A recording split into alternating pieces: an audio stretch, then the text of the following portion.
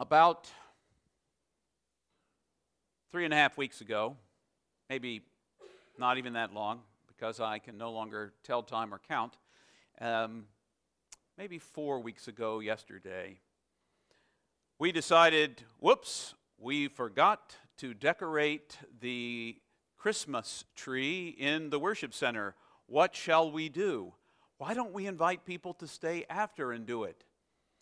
And instead, this whole spontaneous thing happened during the last song. The children came forward of all ages, and some of the children were not really children. They were our children. They belonged to us. Of all ages, shapes, and sizes. Actually, Norm is, well, in any case, it doesn't matter. All ages and group came forward, and during that last song, put all the ornaments on the tree. And in the most ordinary way, they made an extraordinary experience. I watched it happen, and it was glorious. It was glorious. Now, you see, when I think about Christmas, all of the glory that we put on Christmas is in retrospect. On that first night, it was a scared pregnant woman, her husband, giving birth in a pretty foul-smelling place, a stable, to their firstborn child. And in the midst of all of that, all sorts of other craziness may have happened, but nobody else in town had any idea what was going on. Didn't make any difference at all to any of them. It was so ordinary and normal and everyday that anybody could have walked by and missed it. And those are the places where God appears. Those are the places God appears. You know, we spend a lot of time every year, and believe me, somewhere starting right after Memorial Day, all the Christmas decorations start going up in the stores. Pretty soon it's going to be right after Easter, but we haven't quite got there yet. You know, all the Christmas stuff goes up because we need to spend all this time making this celebration into something extraordinary. We're going to bake unusual things we don't bake during the rest of the year. We're going to gather folks together in a way, maybe not all of us do that, but, there's all this extravagance and extraordinary reality that we create because we want this to be extraordinary when every moment that we take a breath is itself extraordinary. It's a gift from God. Every moment is grace. Now, I don't want to take away from the birth of Jesus. Don't hear, that's the whole reason I got a gig. No birth of Jesus, no job for James. I don't know what I'd be doing now. Trying to sell Kirby's door to door, and we know that did not work out for me. Did not work out at all. Kirby vacuum cleaners, those things are real good suckers. But that's neither here nor there. The birth of Jesus is unbelievably powerful and amazing and ordinary. You see, God takes the ordinary in our everyday lives, the breaths we're breathing, the small children decorating the Christmas tree, the friends around the table, the family that we gather with, and makes it extraordinary. Because, you see, our God is all about relationship. If Christmas says anything to you, it ought to say relationship. It ought to say it about your family and your friends and people that you care about, but it also says it about the very God of the universe, because God wanted relationship so badly and wanted to feel what it felt like to be one of us, that he took human form, poured the eternal Christ into a crying baby. And I don't care what a weighing in a manger said. The cattle are lowing, Jesus wakes up, that baby's squalling. I'm really nice, that's really romanticized, quiet baby Jesus. I don't know, any of you parents have babies wake up just, I'm so happy to be awake. I was asleep and boy, yay, woo. No, it's wah, wah, wah. It's I need someone to hold me or to feed me or to change me or to do something to me. And you've got to figure it out because I don't have words yet. That's Jesus. That's the way Jesus came into the world. In the most ordinary of ways, God showed up and needed to be held by Mary. And Joseph, his dad, needed to be held, needed to be changed because he couldn't do it for himself. The God of the universe couldn't change his own diapers. Because God is born in the vulnerability of our everyday moments, wherever we are. When we break bread together, when we smile at one another, when you're kind to somebody on the street, Christ is born again. You see, we make it into a one-time-a-year event, and that's where we fail. Because we could sing Christmas carols every day. I won't make James and Megan do that. You know, we've already seen there's a little friction when they're doing that kind of not passing off the cue. I'll be hearing about this later, by the way. But the truth is, we could sing them every day. Because once Christ became one of us in the person of Jesus, he's born again and again in eternity in every single one of us. That allows space for him.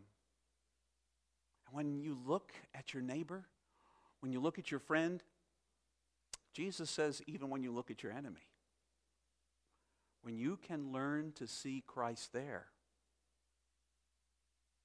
then you know God. And not just here, but here and here and here and with these here.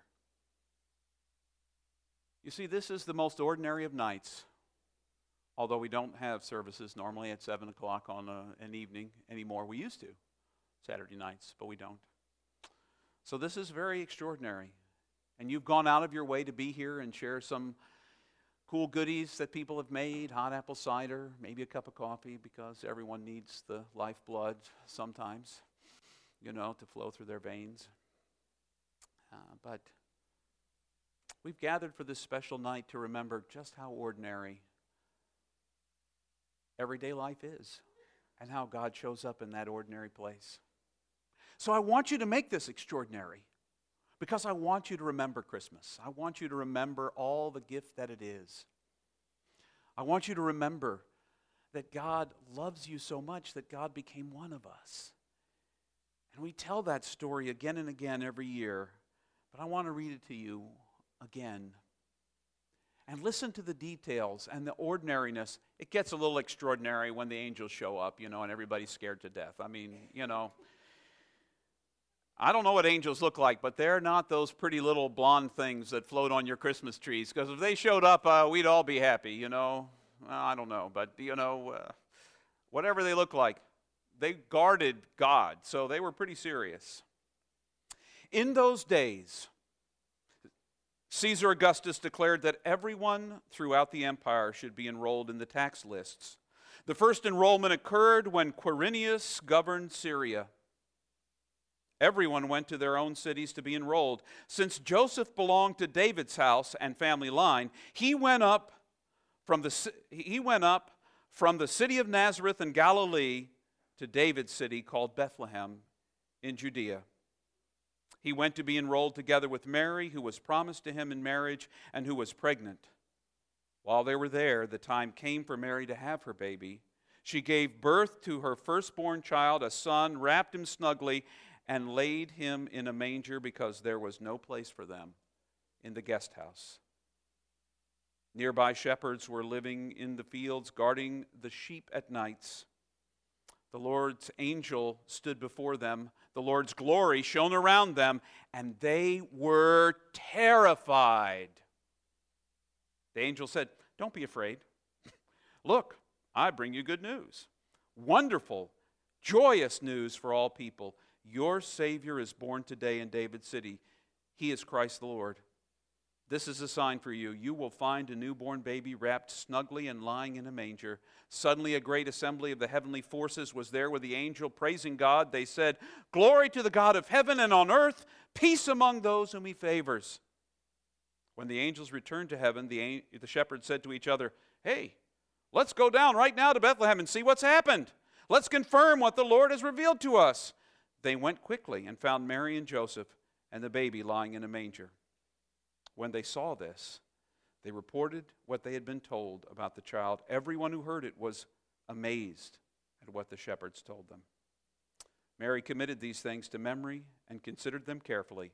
The shepherds returned home, glorifying and praising God for all they had heard and seen, everything that had happened just as they had been told. Bethlehem's nowhere. I don't know if you've been in some of those small towns where you drive through and there's no stop sign, there's not even a stoplight, you don't even know you've been in town, and you're gone. In the first century, that's Bethlehem. Shepherds were complete outsiders. They lived out among the sheep, watched them day and night, keep the wolves at bay, the lions at bay, the bears at bay, whatever was coming to eat the sheep. They were outsiders, nobodies. Who did the angels come and tell? Nobody. And sent the nobodies nowhere to see the ordinary birth of a child that was amazing, that was to change the face of history. You know, we live in interesting times. And the world needs a little light now and then. Maybe a lot of light now and then. And in the most ordinary ways, you can provide that light. Whatever your work is, do it to the best of your ability. Whomever you love, love to the best of your ability. Wherever you shop, shop and love the people who wait on you to the best of your ability. When you eat, enjoy the food that you eat and celebrate how ordinary it is to just have something that you're used to having and to have food itself. And celebrate that in the most ordinary way, God shows up. In a baby, nowhere, to nobodies. People even like us.